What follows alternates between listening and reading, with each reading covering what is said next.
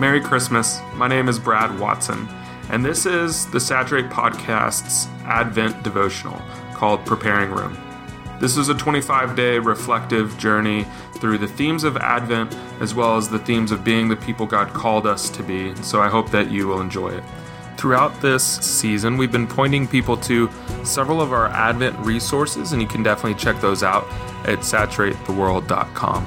As we approach the end of this series and as we approach the end of this year, I want to point out another resource that I think can help people as they take what God has done in their lives in Advent and in Christmas and then begin looking forward into the next year. It's called our Annual Planning Hopes and Dreams Guide. This helps you sit back and reflect on what has happened in the year that was and also dream and plan towards the year ahead as a disciple and as a follower of Jesus. So I hope that you're able to take some time and look into that as well. And with that, let's dive into today's reflection.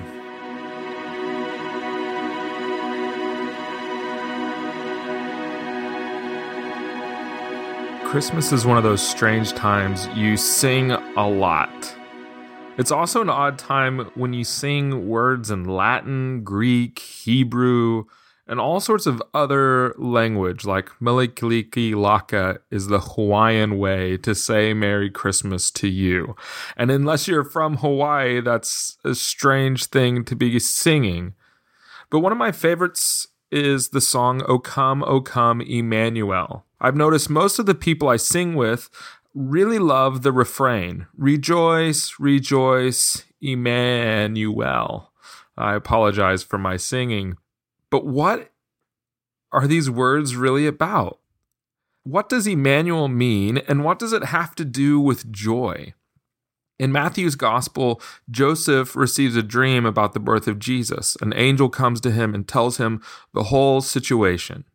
But then he also tells him that Joseph should call him Emmanuel, meaning God with us. And in this, the angel quotes Isaiah 7. We've read a lot of Isaiah in this reflection series, but this one is the strangest quotation of Isaiah. The Old Testament can be so weird. Isaiah 7 centers around the king of Judah, Ahaz, and a massive geopolitical drama. The most powerful army known in human history was bearing down on three small kingdoms in Palestine: Syria, Israel, and Judah. Syria and Israel became allies, and they wanted to force Judah, that's Ahaz's kingdom, to join in. And if he wouldn't join their alliance, they would invade and crush him. And then they would take that kingdom, Judah, as their very own, and then they would form the alliance, having already conquered Ahaz. And so King Ahaz, though, is stuck considering his next move. Maybe he should join the big dog in the region and gain the spoils after the dust settles against the other two. Or maybe he is stuck and he has to join an alliance. But then, what good is it to be king if other kingdoms are dictating your life? And how faithful can his people be to their calling as God's people if they're a conquered people? Ahaz is left wondering, who can I align myself with? Who will be with me while the powers around me build? While the walls come crushing in, while the chaos erupts, who should I align my life and my destiny with? And then Isaiah comes to the king saying, be careful, be quiet, do not fear, do not let your heart grow faint. Isaiah goes on to say to Ahaz, these kingdoms will fail and you will be okay. But Isaiah ends his whole pep talk, and it's poetic and it's powerful, but he ends his pep talk with these words: if you are not firm in the faith, you will not be firm at all. Isaiah says what God, through his prophets, have always said. Trust God, have faith, remain in an alliance with God who established your life, your kingdom, your reign. God is trustworthy. He's the most trustworthy one. He's the most powerful one. Isaiah says what all the prophets say. Don't play politics. Don't play with fear. God says then, directly to Ahaz, trust me. I'm establishing your people. I made your kingdom. You have nothing apart from me. Trust that I am with you in this.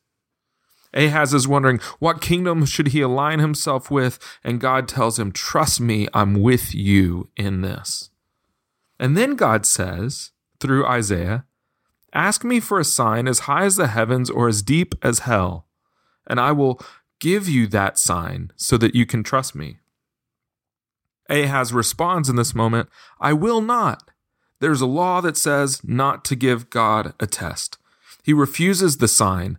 He refuses the call to trust.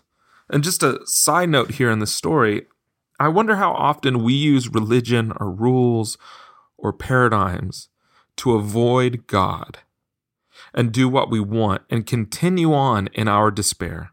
I wonder how many times we use spiritual jargon or spiritual language or even the rules of missional community to continue where we are without having to trust God. Ahaz really didn't want a sign from God.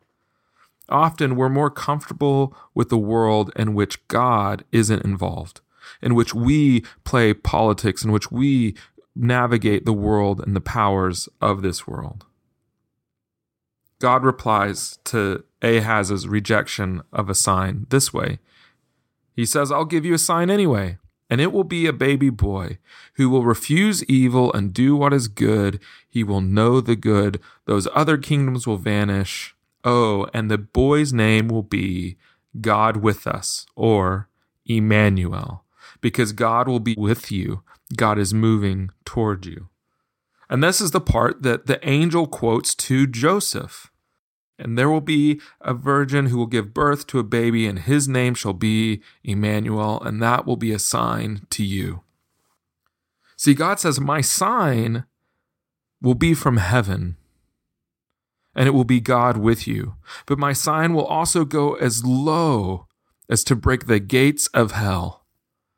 God will not only reach his arm into the world to bring justice and loving kindness, he will become the embodiment of justice, hope, peace, and loving kindness. This is Emmanuel, God with us. Tim Keller writes, the incarnation is how God becomes soft. God's sign is to make himself touchable, vulnerable, killable. Emmanuel, God with us from the womb to the cradle to the tomb. God in the mess with us. It's experiencing it, knowing it. Emmanuel is essentially what I think we want from our deepest relationships and friendships, and then especially from God. We want God to know and to understand and to be present in this, whatever it is, to be with us. And that is what God is saying. I've got you. I'm with you. I'm for you. For us, the sign is not in the words of a prophet, but in the child born the Savior. It also joins two things that we often separate, this whole Isaiah 7 story. It joins trust and joy into one singular reality, God with us. In God's presence, trust overflows. God in our midst evokes joy. When Jesus commissions his disciples, he ends by saying, and lo, I will be with you always to the very ends of the age. God with us from this day and forevermore. God with us as we live our ordinary lives. God with us in community. God with us on mission. He fills all things. He joins all things together in his presence. Joy and trust overflows. So how do we welcome God with us as we look to see who should we align ourselves with in our lives? Who will be there for us? Who will be with us? As we struggle to understand how to navigate the Christian life, God says very simply, to be a disciple is to have me with you from this time forth and forevermore. And in his presence, there's joy and trust. Emmanuel, rejoice.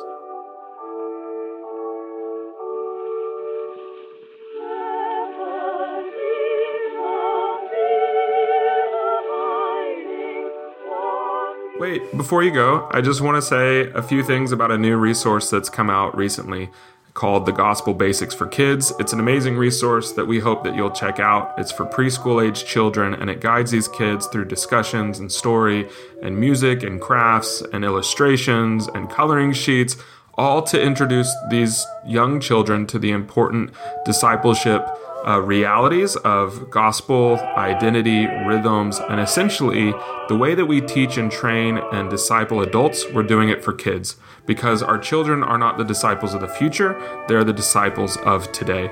And so go to saturatetheworld.com or amazon.com to learn more about the Gospel Basics for Kids and get your copy.